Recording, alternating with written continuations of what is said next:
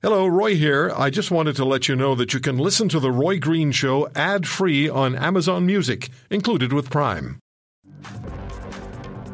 A lot of people have been killed. A lot of interpreters have been killed because, 2 months ago, one interpreter got killed in my province, to the district, the province I'm from, and it's clearly everybody know about it. So. We called him Mr. Khan on this program last weekend. He joined us from Afghanistan. Interpreter for the Canadian Armed Forces when we were battling, our forces were battling, in Afghanistan against the Taliban and the insurgents. Hi, everybody. Roy Green Show on the Chorus Radio Network. And we have collectively, and I believe the vast majority of you listening to this program, if you heard last weekend and previous programs we've aired with and about the interpreters, you want them in this country, because their lives are under direct threat.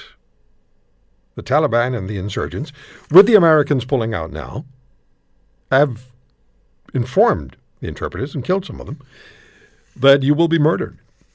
And the Americans, we said this last weekend, the Americans, the Brits, the Australians, they have made arrangements to either get the interpreters who worked with their armed forces into those countries or into safe third countries. Meanwhile, Canada is saying to the interpreters through third parties, just apply. Apply for entry to Canada. And they're monitoring the situation. It's just outrageous. And General Ahmed Habibi was on this program a week ago today, Afghan National Army, who fought alongside Canadian troops.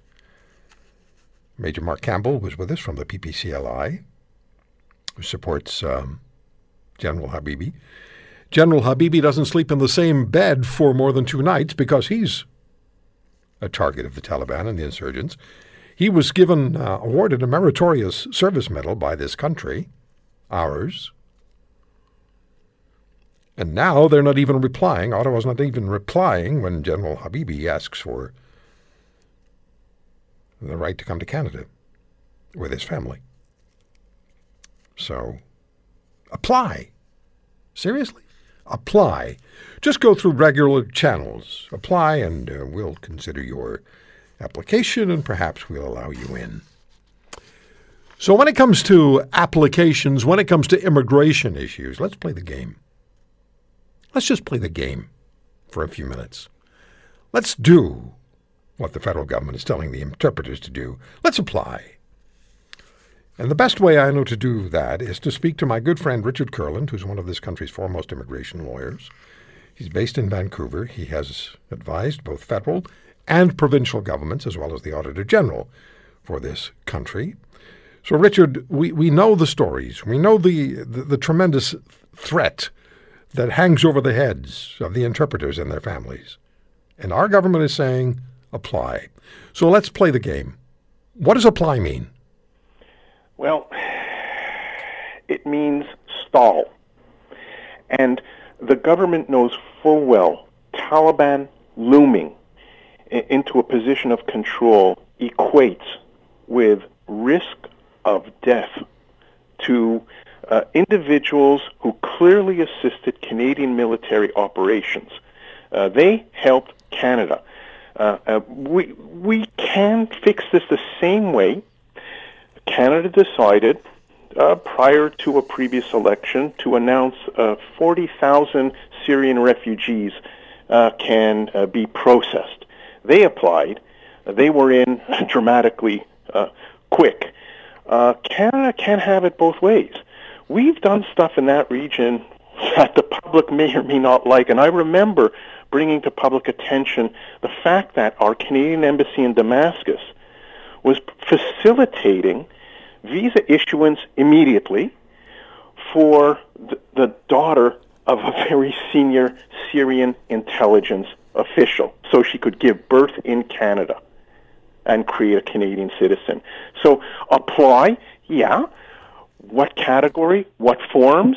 Where's your special measure? Where's your ministerial instruction? You can't apply in a vacuum.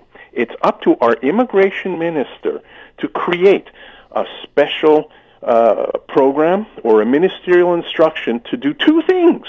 1, give hope.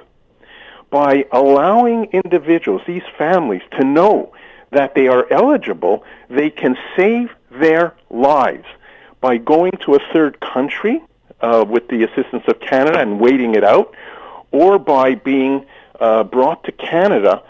These are individuals known to us, worked with us at sensitive junctures in military operations. So this is a political issue that merits a political solution to save lives of people who helped us. Yeah, people who saved Canadian lives, because it's Canadian military who fought in Afghanistan, who will tell you, and they've told us on this program, Major Mark Campbell just last weekend, telling us on this program that, yes, Afghan interpreters saved Canadian soldiers' lives. So what are we doing? We're talking about a few dozen families. What are we doing?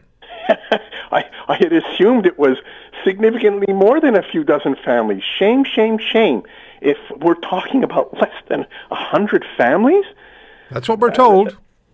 Oh, my goodness. Look, it's the American experience. Whenever there's a military operation overseas, Vietnam, Korea, you name it, part of the strategic package will include immigration. Immigration of the new wives of soldiers stationed to those countries during combat, as well as other assets, including interpreters. Now, I'm sure Canada was well aware of the policies of the United States and our like-minded friends. What I cannot explain from a policy position is why Canada is departing from the proven path of sanctuary that's offered by the very people we were fighting, the bad guys, helping us do the task, Australia and the United States and others. Yeah. So who is it that's blocking the arrival of these people who helped save Canadian lives? Not only blocking them, but also consigning them to violent death at the hands of the Taliban. Yeah, and people really should take this seriously. I mean, I remember, you got to understand the dynamics of that region. I had to exfiltrate a family. They were accused of conspiracy to have boyfriends in Iran. And their brother was lashed to death because he put himself up for bail. You're dealing with theocracies. These are people who do not share our values and who will implement their violent solutions to innocent people. And this is the situation of our interpreters. We need to exfiltrate them now. Yeah. We need to do it, and I hope our listeners will push. Get onto your MP, get onto ministers, get onto Trudeau and the PMO, push them, and remind them an election is coming up, because we'll keep reminding you. Now, Richard, can you just give me 2 minutes, please, on the change as far as the regulations are concerned, the adjustments in regulations for entering Canada by land if you're double vaccinated. By the way, I tried to go onto CAN, what is it? ArriveCan? Yeah, ARRIVCAN. And this morning, and they said, come back tomorrow. Come back. That's when it changes to tomorrow, so the whole thing's going to crash. Well, that's contract. They're supposed to open that web portal July 5th. Yeah. And they expect, I don't know why they didn't do it earlier, but they expect hundreds of thousands of people to be able to access this thing simultaneously within hours. And experience shows that same ideological policy stance failed when CRA tried to do the same thing on its portal. It consistently fails when there's, at the federal level and provincial level, a high volume intake within a short period of time. So just watch the Post, because inevitably we're going to hear stories of human inconvenience and tragedy because of the decision to delay opening of this ArriveCan system. It should have been open days ago. And if the system wasn't ready days ago, that's a problem. Yes, it is. So if it's ready, open push the send button or push the open button and be done with it. Don't wait until tomorrow. Open today. The open one is probably the green one. Always.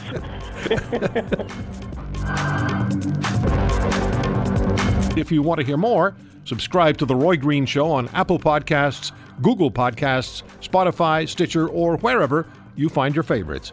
And if you like what you hear, leave us a review and tell a friend. I'm Roy Green. Have a great weekend.